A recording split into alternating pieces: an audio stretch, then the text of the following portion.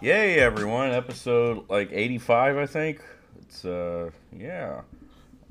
Hey, what's up? I'm in St. Louis. Things are kind of weird up here, guys. I brought the cat Oh with me, yeah. and I have to, I guess, go yell at housekeeping and be a Karen because I don't think they get the message on it because they're like, oh yeah, we can tell housekeeping not to come clean, and they came and cleaned. They did a great job, but the problem was I thought Biscuit escaped. And I was screaming, "Where the fuck are you?" And I found I her wonder in, if they some like curtains. came into the room and they were like, "Oh fuck, we let a cat in this room again. We got to get this cat out." Like, Yeah, they tried to kill her. This hotel is infested with cats. Or they heard there was a cat here. They were like, "We got to go find this cat. We got to make up an excuse to go up in there." Be like, "Gas leak, new towels. All right, we're doing it." So, but I found her. I think I just put up like the "don't disturb" thing, and we should be good after that. But I was a little bit of a nervous wreck initially. I put these little blue claw caps on her, so it looks like she went out and got her nails did. So she's all fancied up. She just took a massive shit, and she buried it well. She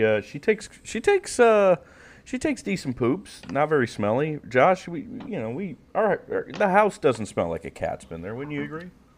Yeah, no, it doesn't. And You that's know. part of the reason why I decided to move in. Because I was like, hey, he's got a cat. It doesn't smell like a fucking, you know, gigantic puddle of piss and shit and cum just Oh, mixed gee. together. Oh, man, your cat bias is coming out. Yeah. Oh, boy. That ammonia smell can just burn your Oh, eyes dude. out, make your It- dick shrivel up. Dude, it Like- hits you so hard when you're like, fucking cat's pissing and shitting in here. But Biscuit, I gotta give her credit. She's good about, like, just, being courteous and thoughtful. Except for when Josh wants to hold her, then then she acts like a little asshole. Then she really lets out those cat tendencies. So, yeah. All is good up in St. Louis. Josh and I are seeing Tom Segura Saturday, so we're very excited. Hell yeah. We're giddy. Yeah. Get to see Tommy Ryan, Buns. you should meet us for a drink afterwards. I am I off the will. next day. Do you want to go fucking goblin mode? I might have to work that night, but if I don't, I will. Yeah. I could meet up with y'all. Or if it goes, if the wild card goes 3 games, we'll go goblin mode Saturday and then not take a break and just continue the goblin moding into Sunday. 48 hours. 48 hours. You don't give a Miller Lite after midnight. This is what happened. I've been Dude. running on Jameson since Saturday. I'll show up to work on Monday. Just hungover. You show up at work at the job we can't name. It could involve anybody. It's my anyone. internship. It's your internship at ESPN. They decided to give it another look. Is what it was. I apologize to Randy Carragher. They saw how as you put in the group chat how you put the headphones in to maintain them, and they realize that ball is life with you, and that you're just gonna just replace Waj when it comes to trade deadline shit and everything like that. Who was the ESPN? Who was the NBA reporter that told Josh Hawley to go fuck himself? That was Adrian Wojnarowski, however you say his name. Yeah, Wojnarowski, Woj. Yeah. Polish. He's like the number one person for any NBA breaking news. Like, Shams doesn't have shit on him. Is he the heavier guy that got memeified? No, when we come to that's, Utah Jazz. Oh, that's Brian Windhorst. Ryan Lindhorst. Yeah. Waj is Lindy. bald guy? Yeah, I think I know who you're talking about. Yeah, he's a bald guy. He's got thick brimmed glasses. He kind of looks dude. like Matthew Berry. Like, Oh. there's like a few guys who work for ESPN that all look the same, and like they just make them in a factory. One has glasses, one doesn't. They just clone him. Yeah, they have like a petri dish of just Johnny Sins, like guy who got with a little Brazzers like build to him, which is bald white guy, and then they just add a little bit of schlub to it. That's all they do. They just fuck up the genetics slightly so they don't make the perfect specimen, but they do make the perfect ESPN reporter. And that's what they do with it. Let's talk baseball. There's Season a lot, ended. man. Yeah, season ended. Do you want We guys? Let's start with the Mets. Just get it out of the way. Yeah. What exactly do you want to? We want to make fun of them, I guess, right? Because they. Yeah, I mean, I hope. Oh man, I wish I could get Nick Bradshaw on right now to be our correspondent in Queens. Our New York correspondent, Yeah. We won't. We Queens is on fire right now. They have, they have used the combined weight of 40 Mets fans to topple the Statue of Liberty into the bay. She is now sinking to the Atlantic as well as the Mets' hope for getting past. They just are the a bunch Padres. of like whiny bitches though, because they are. Oh like, my you God, can tell yeah. their demeanor. They've already lost the wild card. Like they're already out. Like they are like Yeah, already heartbroken. It's season's over, and 101 wins is nothing. We could describe their September as, I think, if you position the choke job as in all you had to do was they went prior to getting swept by the Braves. They went 12-10 against their pretty weak schedule. They finished, I think they swept the Nats, so they finished like 15-10 against these bottom feeders, which isn't bad. All right, play above 500 against teams you're supposed to beat. But Mets fans wanted them to go undefeated, or better yet, a little bit better. But regardless, you could frame it as a choke job that you got swept by the Braves, or you should have, instead of going 12-10, you should have gone 13-9 because you had the tiebreaker if you didn't get swept, or you would have finished with one more win. Sorry, because they both finished tied. But I think the way Mets fans do it, and it is their season to portray however they want. I thought they had a great season. If they want to treat it as a lost season or a collapse, sure. I don't think it's collapse. You can say at the end they ran out of steam, or even call it a choke job. But the second half of baseball, like after the All-Star break, they were like 46-27. They were a great team after the All-Star break. Their second half was like a 95-100 win pace if you stretch it out a whole season, and the Braves matched that by one extra win. And they also had like a ginormous winning streak against weak opponents in June. The Braves went sizzler. They basically played 700 ball from June on. And I think it really robs how awesome the Braves have been to just portray that the Mets collapse. They didn't collapse. The Braves were really, really fucking good. And they caught you. They should have caught you sooner. This would have been a way easier pill for you to swallow. I'm sorry they caught you at the very end of the season, but they didn't accidentally win those 101 games. Yeah. Babies. They spent a lot of money to win 101 games. Like they built a team. Oh, well, you can position it as, man, they really spent a ton of money to only be a wild card team. I mean, that's just the truth. The Mets, all they'll ever be is just a wild card contender at very best. That's all it can be. I'm kind of at their very best.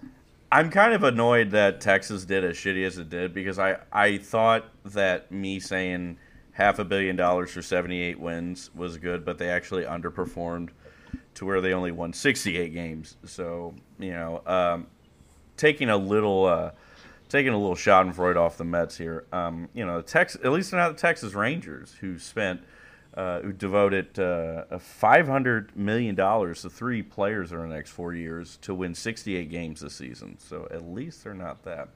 Oh, also, before we get any further, as I'm looking at the Texas Rangers scouting page, a little high school humor here. Do you know, guys, pull up their baseball reference page, click on their 2022 team. What's the name of their scouting director? It's a pretty interesting name. It's not like Ho You Fad, is it? It's close to something.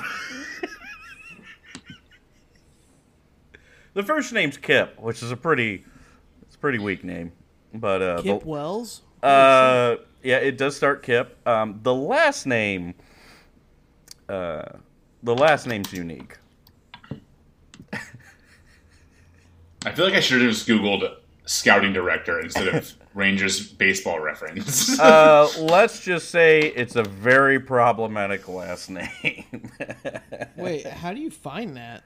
Because I'm on their website. Well, you don't go there. It's on their baseball reference page. So it's Shit. here. Managers, president, farm director. Nice. Oh no! Yes, there we go. Finally, Found it. Yeah, just say it. Well, we're not gonna say it. We'll get canceled. It rhymes with bag is what it does. So it's good to see Texas is getting more moderately progressive in some aspects, but still has a ways to go. Unlike this podcast, which is perfect and progressive in everything it stands for. I hope this was like a Texas organization's answer to like, when did you get some diversity in here? Oh, look at this guy! This guy will be perfect. It's actually pronounced fag, not it's fag. There's no Y in there. We gave out like final grades in the text chat, but we can rag on the league. Uber kudos to Baltimore. I'm happy they got a winning record. Awesome season for them. Great on the Mariners. I love me some Mariner action. Fuck Cleveland for, good for them to get to the postseason as the youngest team. But I don't. I think frugal teams do more harm than good because teams will copy that, and it's not about working with what you got because we all know these these teams have way more money they can spend. And for my biggest LOL, the Chicago White Sox. I can't stop shitting on them. It's so funny. Tony La Russa goes out and they finish 500. And they killed Tony La Russa. Yasmani Grandal can burn in fucking hell. He at least hit better than Yachty. I can at least hold that over Nick that Yachty pulled off a Mathis this season. But fuck Yasmani for shitting his pants so hard. I've seen the name floated as the next manager of the White Sox. It's Mike Schilt? I've seen it a couple times. Yeah, Uh-huh. Mike Schilt. Yeah, I heard that. Along with the Royals, and if It would be wild for him to go back-to-back former Cards manager. Like that'd be such a little brother move. well, after they also had Miguel Cairo being the interim manager for when Tony was out, it'd just be perfect. It would. In typical Schilt fashion, he would inherit a very good team from a archaic, shitty. Actually, no, guys, it'd be so awesome if he did the Royals because he would take over for Mike Matheny again. Yeah, that's what I'm Yeah, saying. no matter what, he's replacing a former Cards manager. Just this seat, It's not like oh boy, fucking Ken Boyer's gonna be manager. yeah, no, guys, this would be so perfect. Oh man, if you're real, give us this tasty little morsel here. Give us Schilty taking over for either Matheny or TLR. That'd be so awesome. Any lulls you want to dish out in the league? I just gave you my lulls and attaboys and kudos. You guys got anything? Just glad to see the Mariners. I think I'm excited to watch the Mariners. Mariners and Cardinals are gonna be That would be so teams I'm cool. watching. Yeah, that's. It would be awesome. Let's be honest. We're not getting past the Phillies, guys. We're no longer a pro Cardinals podcast. We have bets on the line. We have mortgages that we might lose. We have cards that are going to be repossessed. We are definitely a team. Who's the shittiest wild card? We're a team Rays. We are Tampa. We are don't say gay Tampa Rays this season. Josh, what do you got? Really not much on the league, but I can share how me and Nick did in fantasy. How'd that go? Oh, hell yeah. Yeah. Okay, so... While you do that, I'm number going to check one- my boiling pot of water. Yeah, go for that. Okay, so number one is this guy named the Great Hamburglar. His name's Chandler. Then there's the Rhinestone Parlor. I don't know who these people are, by the way. I guess these are Nick's friends. He finished second. And then Joe Buck's Hair Plug, which is my team, came in third. I was in first I was in second for a hefty portion of the season. This fucking Hamburglar dude just went ham. Number 4 is Michael Girth, which is Nick's team. So I looks like I scored, I don't know, 360 more than him over the course of the season. We got Stone Crone Steve Austin at 5. I get Jazz at 6.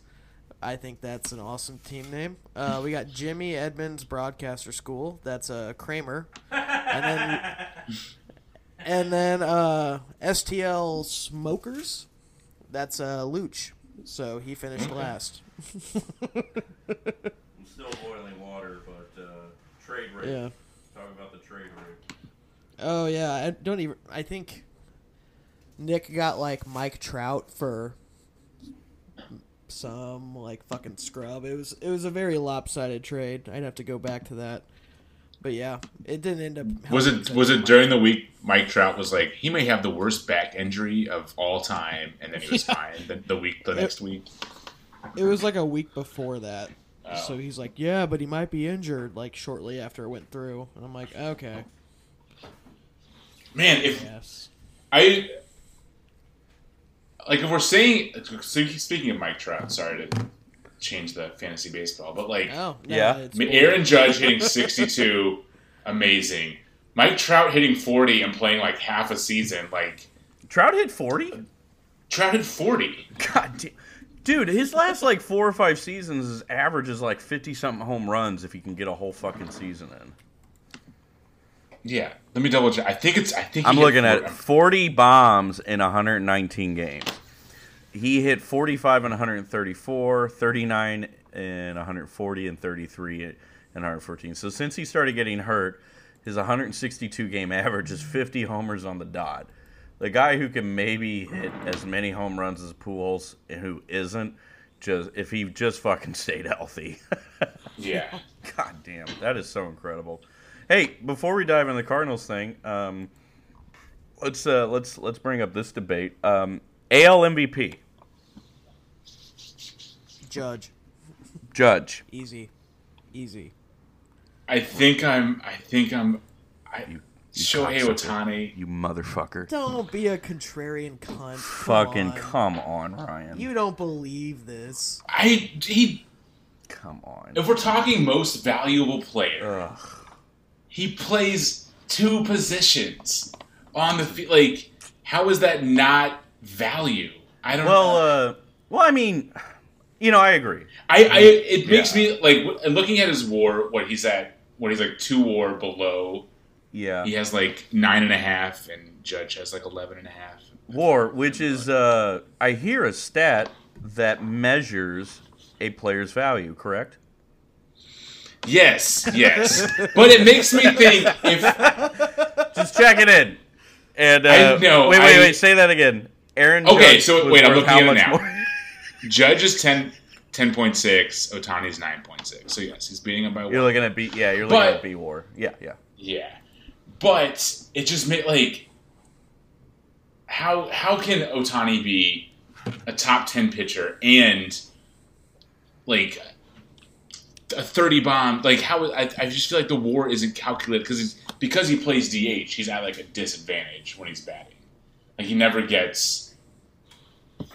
I don't know. It just it makes me feel like WAR could be off then if. No, Ohtani can accumulate contribute in so many more categories. Ryan, Ohtani was worth 9.64, which is like nearing historical levels, right? That is an amazing season. And I would argue this, that in order to beat a historical legendary season that Ohtani did, being eligible for batting and pitching accolades, the only way to beat that would be have an equally or more legendary season than him, which I would say Aaron Judge definitely had, right? Yeah. 62 bombs. You get a triple crown? Let me look. Let me change this. No, he didn't get it. Probably what batting average got him. Yeah, he was like point something off. Fucking Luis Arias. Shoot him into the spinning fans of a fucking helicopter, that piece of shit. Ugh. Judge hit 311. He hit 62 taters, drove in 131.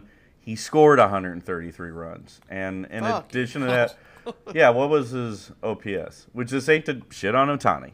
And Judge had a 1.11. There was only one other guy in the entire fucking majors with a 1 dot, and that was Yordan Alvarez. And he's doing this in a game that offense is down, where the ball is less juiced. He posted an OPS, 250, 260 points higher than Ohtani. His offensive value is weighted runs created plus is 207, which is a historical level, like over 60 higher than Ohtani. Shohei wins this if Aaron Judge has a normal season, but this is the position of it. It took another legendary season to beat an already legendary season. Well, I mean, all my opinions are correct and valid. Everyone bow down to me. I just think, I don't factor into pitching as much. Like, yeah, he was great on the mound, but we have the Cy Young for that. So, I mean, I guess my thing with it is like, okay. But we also have, like, the batting title, like, for the best hitter. Like, there's... Or Hank Aaron Ward I think would most probably be a valuable better... player is who is the best player, who brought the most value to... I think it can be either one. I'm going against you guys, but it's like, yes, they're both amazing players who I would die to have one on my team. Here, let me see if I can find this. Because here, let's fluff Ohtani's Garfield for a bit. Okay. Let me see if I can find it. What were teams hitting against him as a starter in terms of all starters in the league? Let's see where he ranked in that. He was definitely not Jose Barrios. Or Barrios, sorry. Ohtani was 10th in batting average against. I would bet, if I can find it, his OPS allowed is probably like bottom 5, like the good bottom 5. Ohtani really put it together on the mound. He was fucking unreal. He was worth double the value he was on the mound than he was at the dish. He was worth nearly 7 wins pitching and only like 2-something to 3-something. I'm using Fangraphs WAR, by the way, so that may be off a little bit what you're seeing. But like, he's always been a good pitcher. It was nice to see him not only qualify because he threw at least 162 innings, but he dominated so much, and he changed up his repertoire going 2-seam slider combo. He punched out over 200 guys. He had a sub 2.4 ERA. He was unreal, and he missed like 5 or 6 starts. He could have challenged for like 200 innings, and arguably a fucking Cy Young, which I much prefer over Justin fucking Verlander. I think if Ohtani continues to do this, he's going to win another MVP. I think, do we think Aaron Judge recreates this season, or is he going to kind of regress back down? He'll get injured. That'll be injured downfall. Yeah. But I think, like, whenever I look at it, I do factor in Ohtani's pitching, but, like, it doesn't have the same weight as the batting categories does, if that makes sense. It's like... Mm-hmm. Josh loves bombs. Josh just loves crack of the bat. The hard 90. The smell of pop ball game going into the ninth. The smell of Tony La Russa. Fuck perfect games. I fucking hate a perfect game. Perfect game to me is 45-48. The smell of he loves the smell of Tony La Russa's vomit as he pukes from Big Mac land onto the denizens below. That's what Josh wants in his baseball game. None of this respect pitching bullshit. Honestly, if they went with Ohtani, I will not carry, because I don't want to side with Yankees fans, so I will stay out of that discourse. Judge is my pick. I think his historical season, I think it outweighs Ohtani's. But if they went with Shohei, like, I get it, man. I mean, Shohei was a good hitter and a great pitcher. To, like, counter my argument as well, like, I've been a big, like, I think the MVP should be on a team that's actually competing. Right. Because, like, it's like a tree falling in the forest if your team, like, you could be the best player on the goddamn like Reds, and you're still on the Reds, and you're irrelevant this time of year. Like that's why Joey Votto never won one. Yeah, Joey Votto won an MVP. Oh, he did? Yeah, he won it over Albert in like 2010. The Reds were good in that short span. Yeah.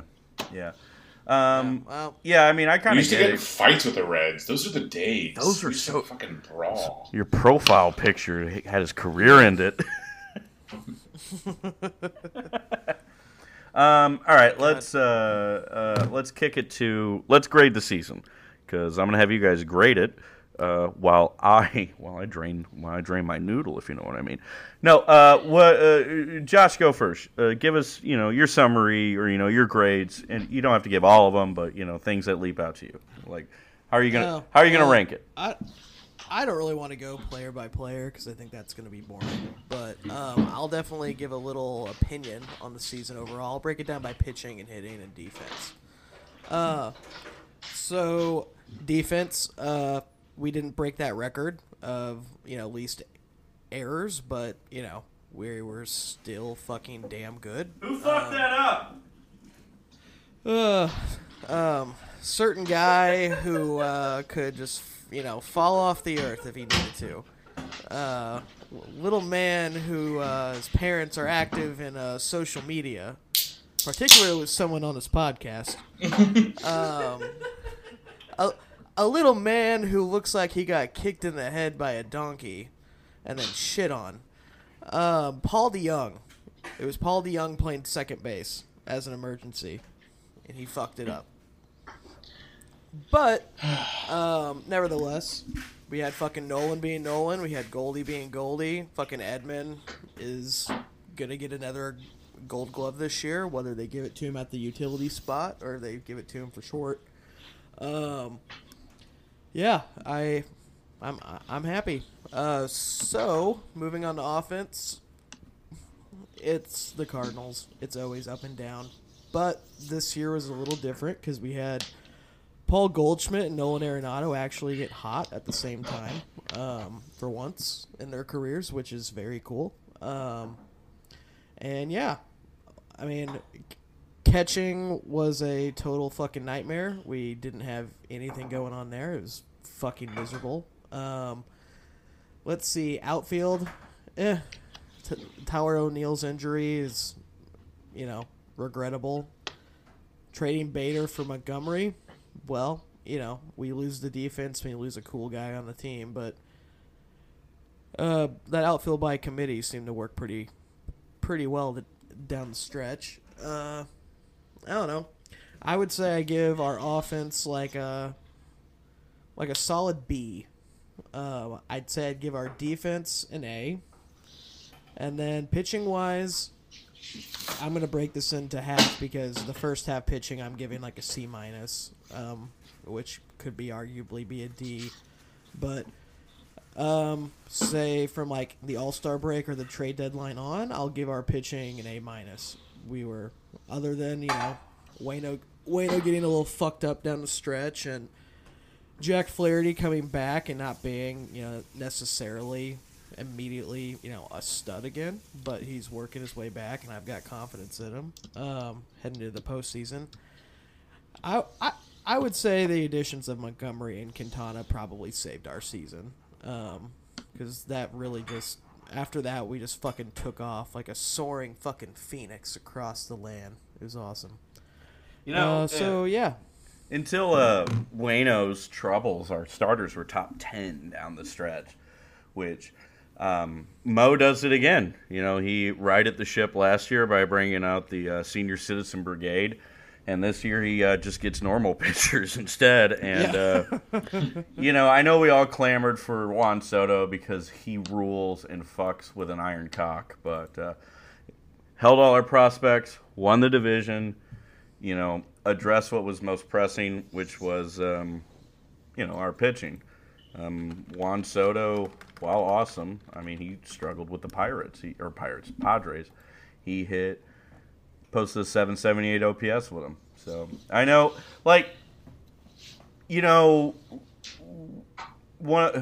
I'm disappointed in Dylan Carlson, but I'm happy he survived. But he's got to take a step forward eventually. Because if it comes down to we didn't ship off a league average hitter for Juan Soto, that would be a bad thing. That'd be a bad thing to be remembered for. Other than that, massive success, I would say. Ryan, what are your thoughts here? I think I was going through, stats while you guys were talking, listening. And if you would have told me, Carlson didn't pan out this year. O'Neill was hurt the whole season. Gorman didn't really have a true breakout. He did well, but he didn't have a true, breakout season. Yepez was good, but he was up and down as well. Didn't have, a really true breakout season. And if you would have told me that was going to happen, I would have been like, oh, we probably missed the wild card. I felt like at the beginning of the season, we really needed those things to happen for, this team to be successful. At the beginning of the season, everyone was picking also, Arenado to have, a down year. I think people were saying, he'll probably bat, 240, 250. He'll still hit some bombs, but his batting average will be down. It doesn't play well in Busch Stadium. So if we were putting all that together at the beginning of the season, I would have thought we would have missed the wild card for sure. So for me, we exceeded expectations tremendously. Like Josh said, Nolan and Goldschmidt kind of being the anchor, both being MVP caliber for the entire year, and Pujols coming out of nowhere. I'm glad I was wrong. I'm glad you were wrong, Tom. I really thought that was going to just be if the other players didn't break, and if we would have had a non-competitive season, and Pujols is on this team playing how he did the last 10 years, I was like, this will be a train wreck. But yeah, just seeing Devil Magic runs. Yep. Devil Magic runs through all of us, and it's nothing bad can ever happen. This is why Cardinals fans are we're the best fans ever, because nothing bad happens to us. Oh, stop it. No matter how much, how Pete Alonso's going to bring a big fucking hammer to the arch because you saw us said that. He will kill again. You know this. You're right, though. It's the thing we give our fan base shit for. Yeah, it's they don't... Because, talking to, I guess, to, your everyday fan, everybody's yeah, of course this happened. Why wasn't Pujols awesome? It's we haven't paid attention to Pujols for the past 15 years. Yeah. Was he that awesome? He posted his worst OPS as a Cardinal in his career. And he never once paid for drugs. Not once. I think what this shows is that Dave Dombrowski is going to have to go back to the drawing board on his projections, because when we did our projections, we went against the grain and said Nolan and Goldie would perform better.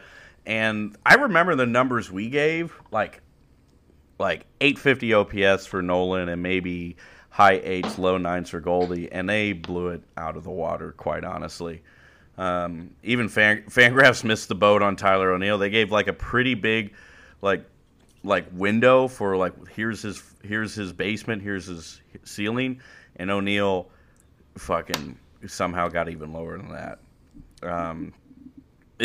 Offense was great. Pitching, that bullpen needs a lot of help.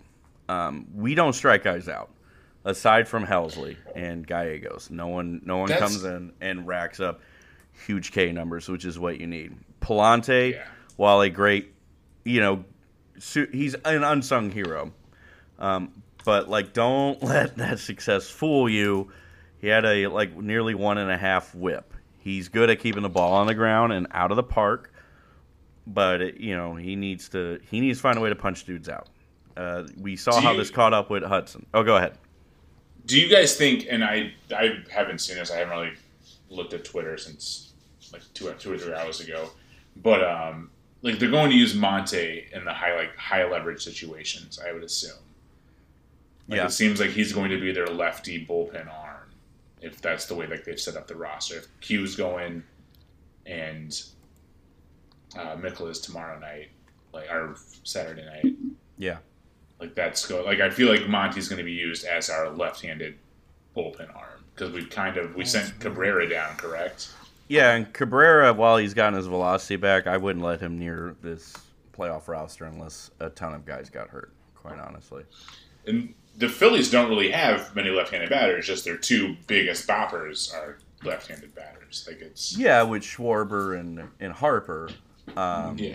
Yeah, I mean, when we take a quick aside, Nick Castellanos fucking sucked this year, so we get that. Fuck that guy. Fuck that guy. We get that amusement.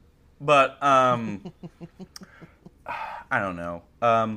Monty would be good for it. He struggled a little bit when he came to us against teams over 500. I know he pitched great against the Yankees, but I mean, it's fucking baseball, man. So I say this now, and he maybe comes on and throws 4 scoreless innings to get us a W in like a high scoring affair, you know. Yeah. Quintana, Michaelis, definitely good ones too. Have they released what their third might be if they go with one?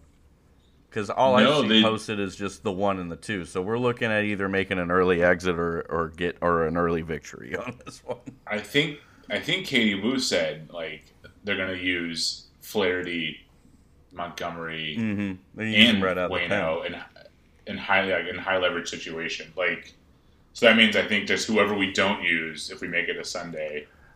Waino, I think, would be better for like long relief, which isn't like it ain't made worse. Obviously, I mean it is made worse, but it ain't because of like his bad September. But like, if you bring a dude in to get outs in high leverage situations, you want it to be a guy with a high whiff rate. You want a punch out guy. Flaherty can strike guys out. Monty not so much, but you know he has the ability to do it. Zach Thompson would be good for it, but like Waino doesn't quite fit the mold of that. Really good. Matz has K per inning stuff, and if he's coming out of the pen, he's firing like 95 plus. He's been looking decent, so that's not a bad lefty matchup coming out of that one. I could probably trust Matz with a relief inning on that. Was Matz on the roster? I didn't see. Yeah, he is. They who they optioned down? God damn it, my brain stopped working. I know Cabrera. O'Neill and Cabrera are the ones optioned. So that's who they kicked down the road. And Packy and Gorman. I really hope Gorman becomes God mode. Dude, I'm feeling it. They have a lot of fucking Puig. They have a lot of right-hander pitchers. It's as been pointing out. Like that's going to be. Hopefully, he just gets a hold of something. Does this mean Pujols won't see the lineup as much now that we're like playing meaningful baseball, or do you think he still gets in against righties? His OPS against righties in the second half was like 850. He's earned the right to be the everyday DH until he doesn't earn the right. Shit, I had something I was going to contribute on that one, but I'm a big dumb idiot. God damn it. Fuck! That's going to piss me off. Anyway, continue with the discourse. Chat amongst yourselves. Oh, God, chat amongst you. Go through. No, reference. Gorman. I want to because the Grandal prediction I did has hurt my pride so much. I have to try and regain it. I nailed Gorman's, so everyone bow down to me. But Gorman, he survived. 700 plus OPS is what we're looking at. Great addition, I think, for the wild card round, either as DH or a power bat off the bench. Great addition there. The one that is getting the most controversy, you know this is coming, is old PDJ. Paul DeYoung's on the wild card roster. What is going on with that, fellas? I think it's the other way. I think Gorman may be starting at second base, Edmund at short. We might have Donovan in the outfield. And I think Pauly D might be coming in for defensive if we have a lead. Well, they mainly have him, I think, as a substitute in case something happens to Donnie and Edmund. Donnie, I guess with O'Neal off, I guess Donnie could be in the outfield. He would play better outfield than Yepes. But, like, yeah, again, I mean, if you have fucking Gorman on the roster, surely he's your your backup guy, because Donovan plays a very competent second, and Tommy's going to win a Gold Glove. So, Donovan at the front of the lineup. I mean, you're going to want him getting on base more than any, Yeah. But it also seems like with the Deluzio, keeping him on the roster. But he seems like he's like, I feel like it was like my hit DeYoung and Deluzio are defensive substitutions. I think they've got a lineup that can. Deluzio's that, and for pinch running, because he's very fucking fast. He has to be to run from all his Christian extremist views. So that's precisely what he's on there for speed. He's Dave Roberts for the Red Sox. So that's his contribution, which is good. It's fine. But I've been saying this to Nick to upset him because it's fun for me. I hope Devil Magic kicks in and Paul DeYoung goes off in the postseason. So we're all left with the greatest fucking joke. The best fart joke ever. That would add to the entire, like the Cardinals have had their, historic story. And I feel like for, at least for me, I think Tommy were the same. We hated on Pujols. We signed him. He had the storybook year. But then to come full circle on Nick, having PDJ be the hero of the postseason would be absolutely hilarious. Like, it would just, everything comes full circle. He bangs one, and do they even call it, what do they call the park in Astros? Not Minute Maid anymore. What's Astros Park? Enron Field. No. That's what they had it before things happened suddenly with that company for some bizarre. No, it's still called Minute Maid, though. It's still Minute Maid. Is it really? Yeah, it's still been Minute Maid. It's still a shitty lemonade. So, God, if God is real, or actually, no, there is no God. There is a devil, because he has us play like works for us in mysterious ways. Yeah, 650 ball in August and September for the last 20 years. It's fucking Bill DeWitt, isn't it? It is, because he will never die. He kind of looks like a devil. Yeah. Like, I could see him taking that vessel. Devil wears a fucking blue suit, bro. And a Cardinals hat. It's fucking lizard people. Have you guys read or seen The Stand? No. Yeah. I just imagine, like, one cardinal way, that big fucking tower becoming, like, Bill DeWitt's, like, Randall flag, like, tower where he's at the top of it, just fucking everyone. That's the apocalypse.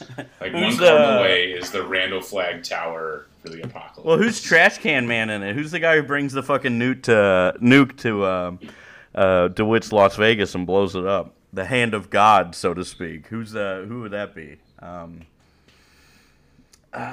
It would be. It has to be Paul DeYoung, right?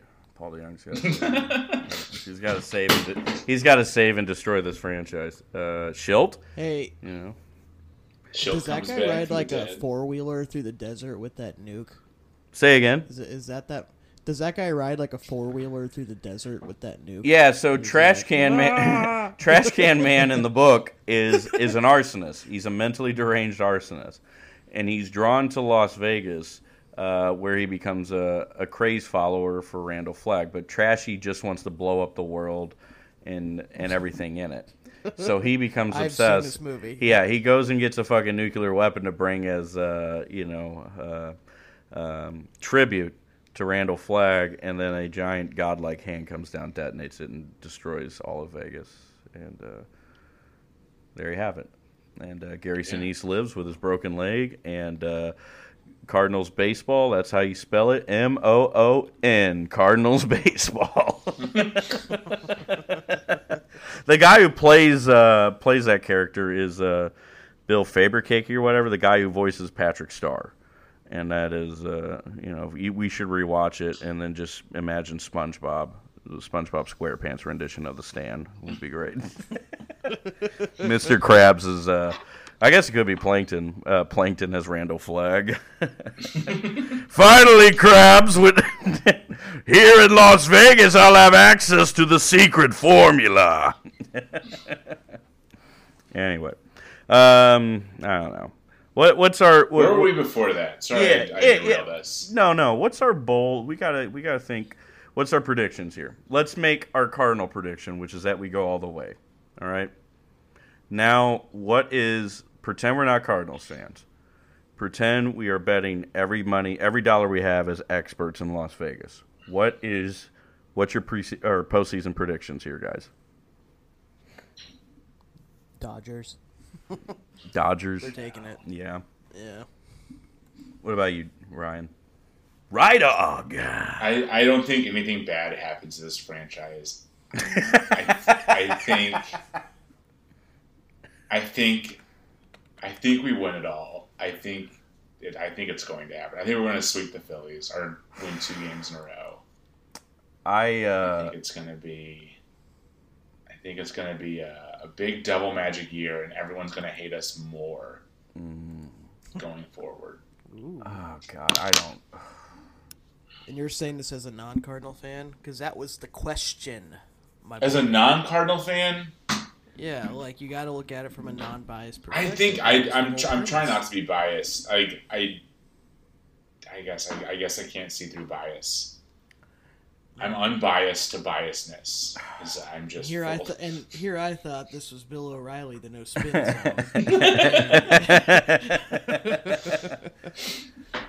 I don't know who to like. I think it'll be the Astros taking the ALCS, and I honestly do think it comes down. It'll either be the Dodgers or Braves or Cardinals. And honestly, if the Cardinals beat the Braves, I think we beat the Dodgers. So, I think the Mets are going to get bounced this weekend. I think the Mets, while a great team, because their fans are so masochistic that the team has to lay an egg against the Padres in 2. Because that's what the Mets fans want. They don't want any success. They only expect the worst fucking thing to happen. Yeah. So, hey, Pete Alonso, Jacob deGrom, Buck Showalter, give your fans what they want. Give them a big, spicy, meaty turd to chew on for the offseason. That's exactly what they want, and because they're Mets fans, that's what they fucking deserve. So give them that. Yeah. If we get turn on Steve Cohen, be like, we should eat him alive. Yeah, that would be great. If we get past the Braves, I think we get past the Dodgers. But like, if I'm a betting man, I mean, I just look at this is fucking tried at this point, but Dodgers, Astros, those two. Yankees have firepower for obvious reasons, but they're carried by one guy, essentially. We'll have to see how Garrett Cole pitches now that he gets another crack at the postseason, removed from his blow up starts from last year. The Rays are always sneaky because they have a super bullpen, and the Guardians have a super bullpen. It's hard to say. We know the Dodgers are going to get past whoever they're going to get past in the first round in the NLDS. Whether it's the Mets or the Padres. And I'm confident the Astros will handle whoever they do in the first round. And after that, I honest to God think it's anybody's game. I don't have faith in the Padres going all the way. Vegas Tom has no faith in the Cardinals' bullpen, but if they're utilizing starters in there and their offense, I have faith in that. Braves have Strider. They have a good bullpen. They also have a great offense, and they've been red hot since June. My sneaky dark horse would be the Mariners. Mariners have a fantastic bullpen, and they have pop. If I had to pick a dark horse, I would say Mariners, but Vegas Thompson's probably your typical Astros fucking Dodgers thing. That's getting old. Wish these guys would get old and die already. Fuck Dusty Baker. But the Astros just turned over. This is a whole new Astros team. Kind of. Other than Verlander. Yeah, Verlander, Altuve, and Alvarez, though. They still have Bregman. Like, by turnover, I mean, it's Carrera.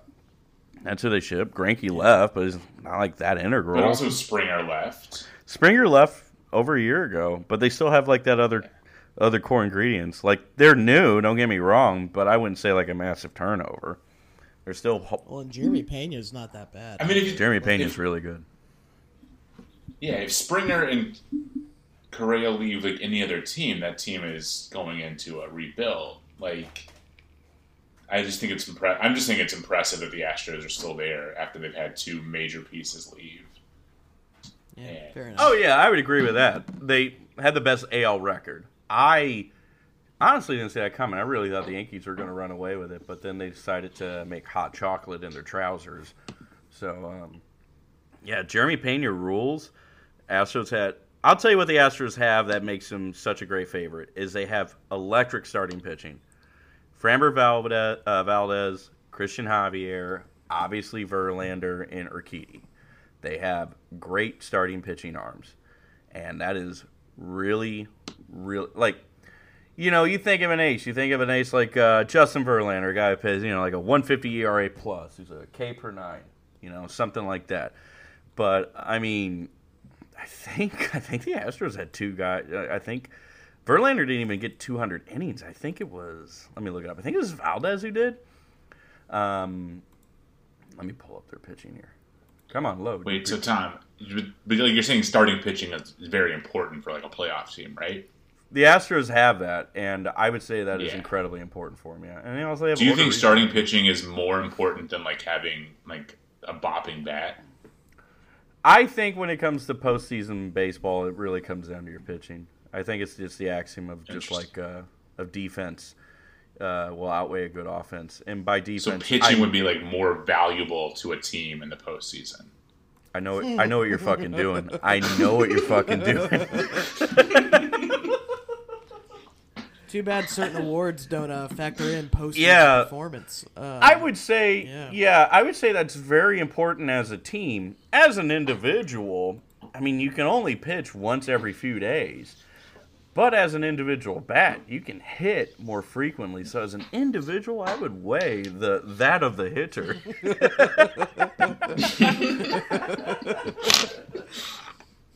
Well said, Tom. All right, you guys argue while I pour in this cheese so I can get my spaghetti done. Argue. Kill each other.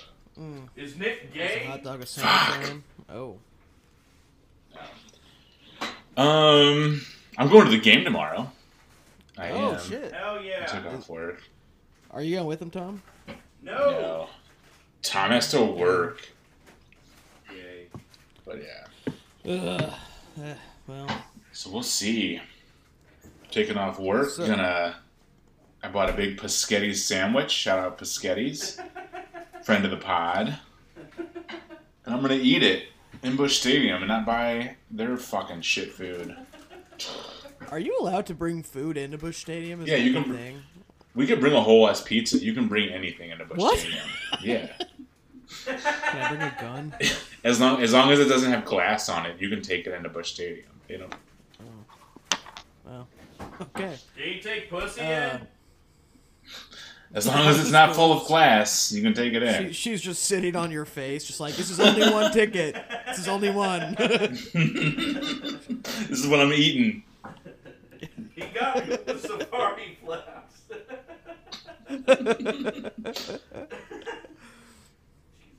Oh, God. I should bring, like, just a bag of peaches.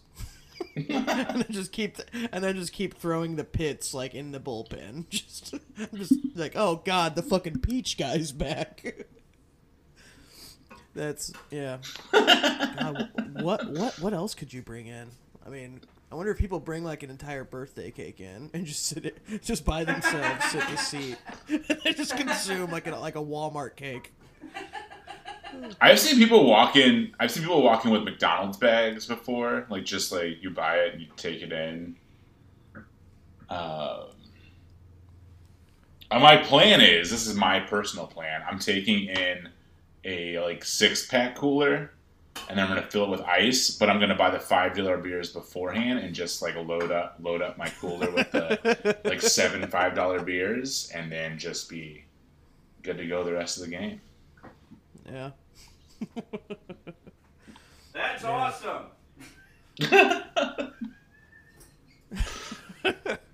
Wow, Tom has really been involved tonight. The mic knows I'm far away, but you guys. All right, I'm finally back. Yeah, I think it's a great idea to go goblin mode and sneak food in. A whole ass pizza would be hilarious.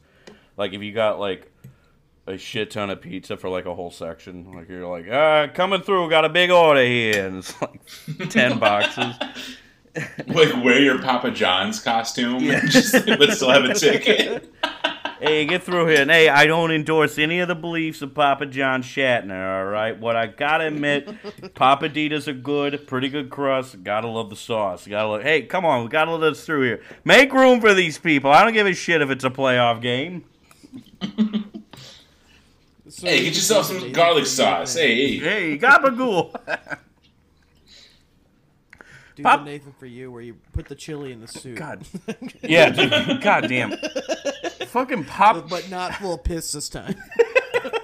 Fucking Papa John's, an Italian in name only, but an Italian cuisine. I keep forgetting it was founded in fucking Louisville. Kentucky, known for their bourbon and their pizza. Mm-hmm. Gotta love and our Italian culture here in Louisville. I'm honoring Nick by eating spaghetti that I made. It's basically like prison spaghetti because I made it off a hotel fucking hot plate, which is about the equivalent of making like wine out of a toilet, in jail.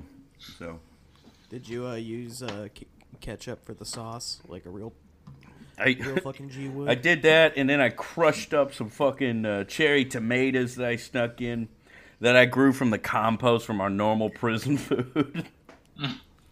Mm. Oh. Hell yeah. Oh, so good. I'm so happy. What other fucking insane baseball thing? Because we got like our predictions here. We got our feelings on it. No shit. Who do you think's going to rise to the occasion for this team? Who's Captain Underpants in the story? My gut says Gorman, but we all want PDJ. I'm going to say Donovan. I think Donovan becomes like Devil Magic Player of the Year. Oh, and then disappears after this year. Yeah. But he's like, no. He's my son. I've raised him.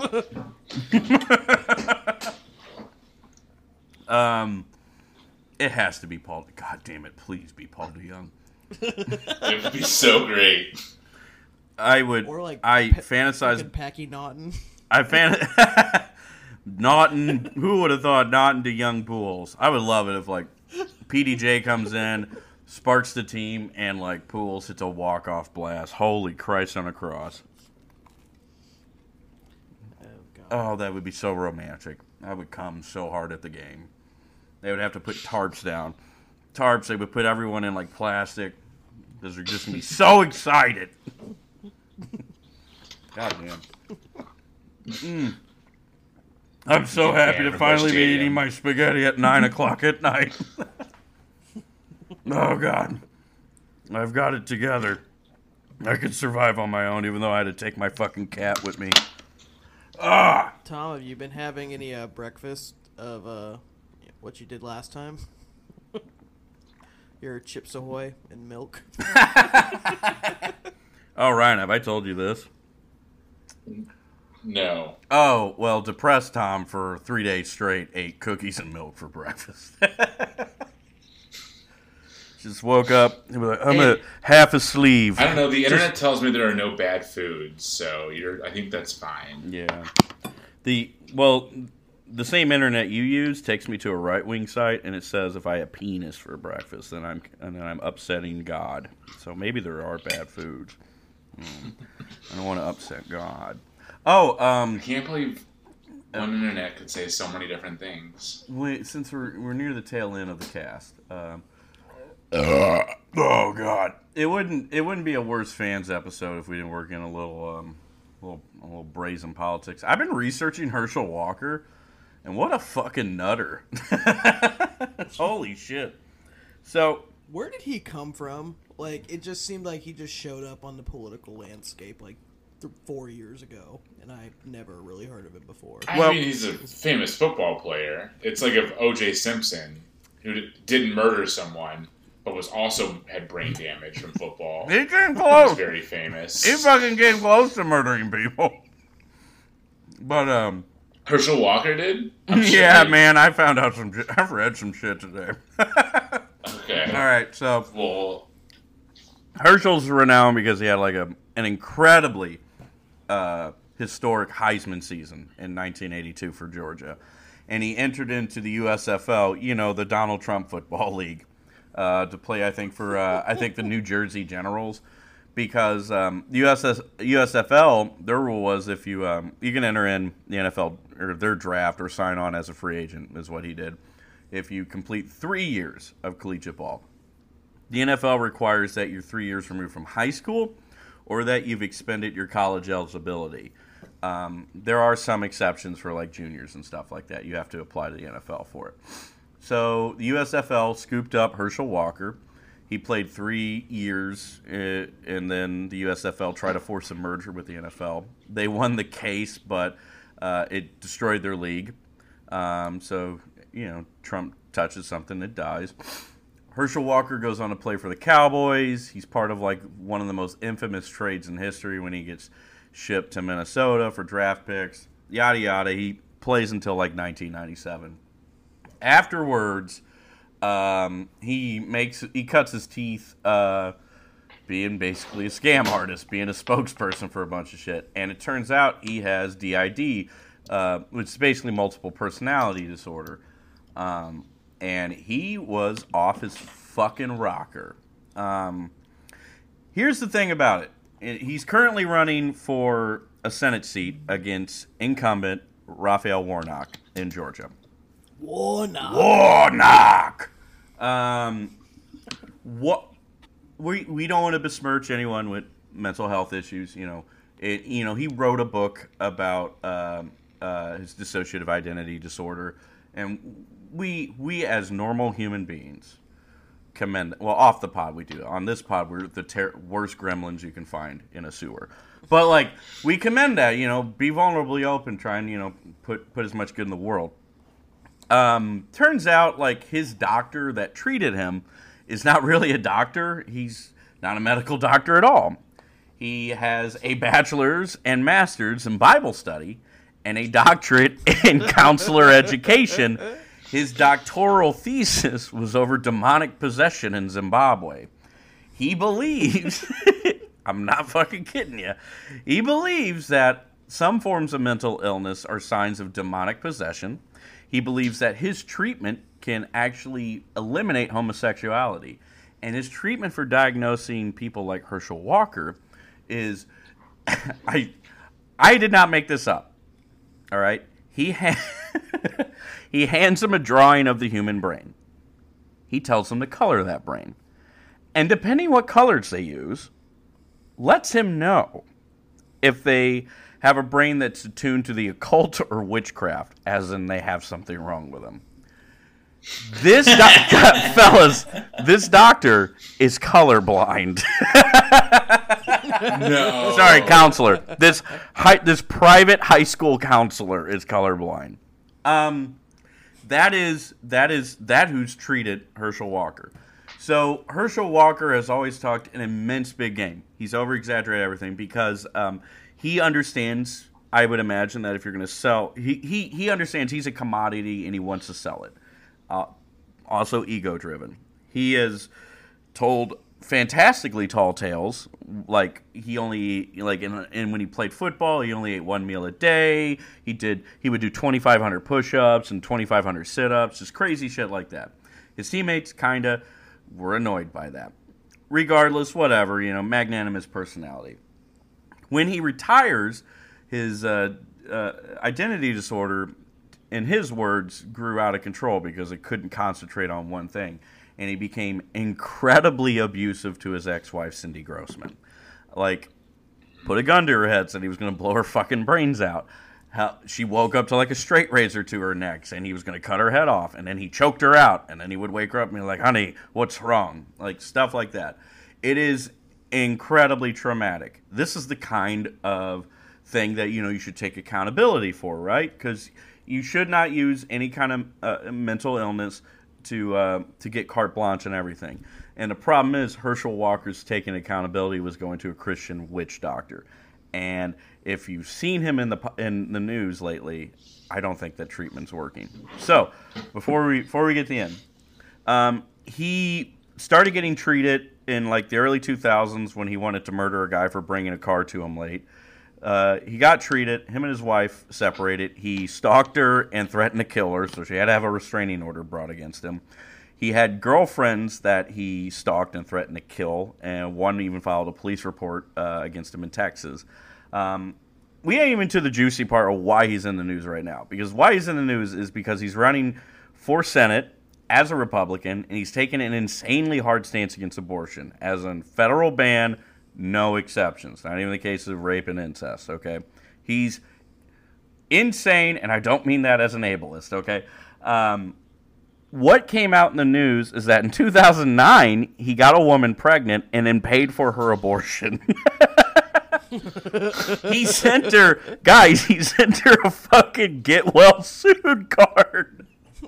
Oh God. He's comical, all right. He's hilarious. He rocks, guys. He's a dude's rock bro, okay? Now, that's why he's in the news right now. Other than that, he's committed a shit ton of fraudulence. Like, he had a food distributing service that distributed chicken that he said was the largest minority-owned company. It was not. He said that his company employed 600 people. That was checked. That was a lie. He then doubled down and said the number was actually 800. But he doesn't realize whenever you file for the Paycheck Protection Program, that shit's public. He may have exaggerated the 800 number by 792. He has 8 employees. He claimed that he made annually with his company brought in profits annually of $70 to $80 million. That was found to be a lie, and that it was usually around $1.5 million. He claims, Josh, he is Steven Seagal. Okay, he is the Tom Segura Steven Seagal bit. He is Black Steven Seagal here. I've been like a police detective for like 40-something years, man. Josh, speaking of that, Herschel Walker said he was a law enforcement officer. He claimed he got trained. I'm not fucking lying. He claimed he got fucking training in Quantico, that he fucking that he works for the FBI. He put it his goddamn campaign broadcasted it. And then when challenged on it, they found that he's not really a federal agent. And then when asked for comment, his stupid fucking campaign said, well, he's an honorary detective for Cobb County. Hold on! The newspaper investigated it, called the Cobb County police, and they found that, no, that's a lie. And when the campaign was reached out again, they said, well, he just majored in criminal justice in college. And that's where all this came from. Like, what? Jesus. He frauded. I know it goes on forever. I think this might be the last one before we dunk on him and wrap up. He was part of an organization by a large healthcare conglomerate called United Health Services, and they had an organization called Patriot Support, I think it was called. Walker went on Hugh Hewitt, that's how deep this research has gone, and said that he founded it. He did not. The organization was in effect 11 years prior.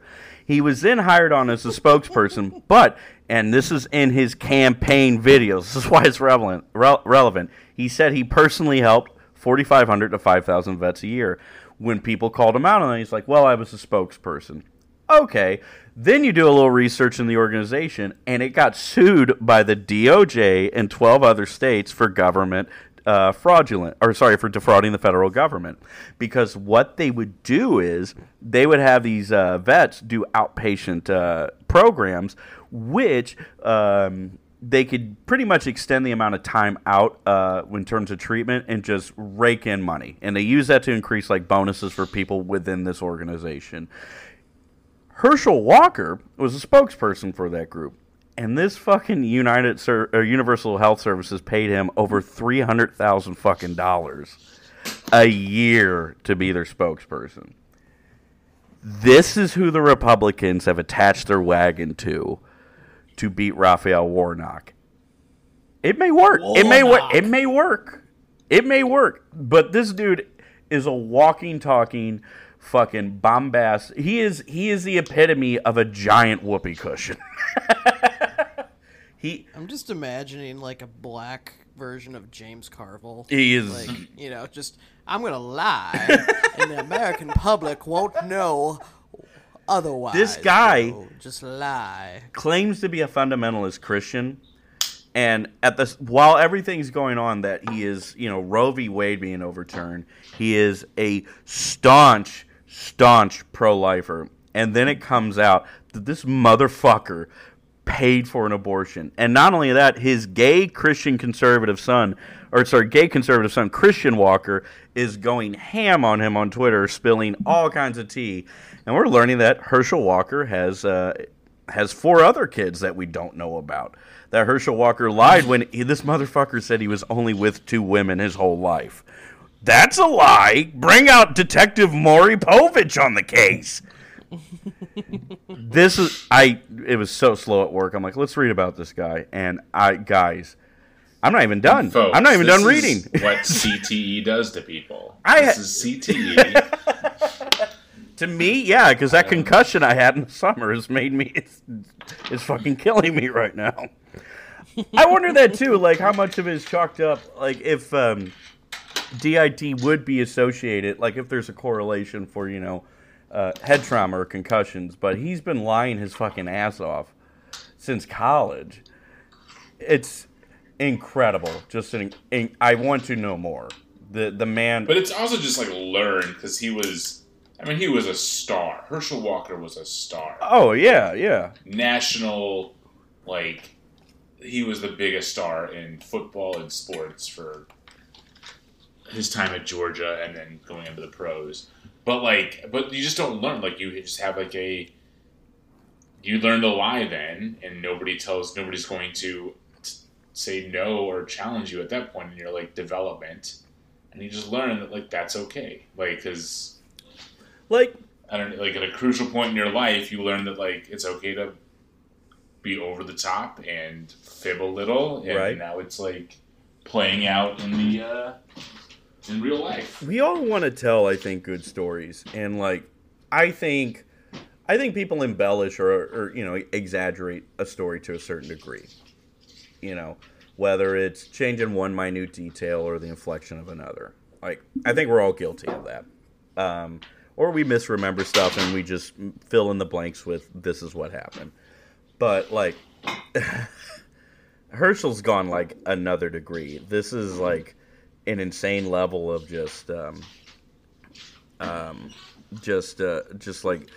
I attribute it to just he's playing lunch table politics, and I do feel a twinge of empathy for him. Okay, at the end of the day, he's conservative, whatever, fuck him, all that. But he's picked by the GOP, from my assessment, as a token black conservative, because it'd be harder to attack that, because even though the conservatives rail against it and don't have any belief in identity politics, they want to be able to turn the table around and say, oh, well, now you're being racist because you're not listening to a black man speak because he has a differing viewpoint. But the guy they picked he's a fucking magic 8-ball. You just shake it and this is what you're going to get. And they did not do any research, it feels into his background, because they've wheeled out a fucking mess. It is, he's rich and he's a predator and he's terrible, but oh my god, I hope this gets worse. I hope we learn more shit. Oh god, I hope it comes out that he was actually the lone survivor off United 93. He jumped out, he could have stopped one of the planes on 9/11 or something crazy like that. He watched a bus full of babies drown. Yeah, he could have stopped Pete Alonso from who will kill again, and because he's going to listen to this pod, he's going to take down the arch with a big giant rubber hammer that squeaks when he hits it, because Pete's a big strong boy. Right. Oh man. Anyway, that's I just wanted to share Herschel Walker with you while we filled in the rest of it. We made it an hour and 15. Who we fucking? Yeah. We're getting longer and longer every episode lately. We got it. We got it good with them. We're meshing well. We are. Are we killing Nick? Or I mean, did Nick die? Yeah, Nick died. Herschel Walker killed him. Herschel Walker was actually the designated driver for Paul DeYoung, and not only did they run over Nick, but they hid his body by throwing it in a pig farm. So we may never see him again. Yeah. Paul DeYoung pissed on Nick's body before he did it, and he said, "This is for my mother." This is for Andrea. This is for Andrea DeYoung, you son of a bitch, you guinea cocksucker. Anyway, who we fucking tonight? The Mets. The Phillies? I guess the Mets. Oh, we always fuck Walker. Yeah. Fuck Herschel Walker. Yeah, fuck Herschel Walker. Him.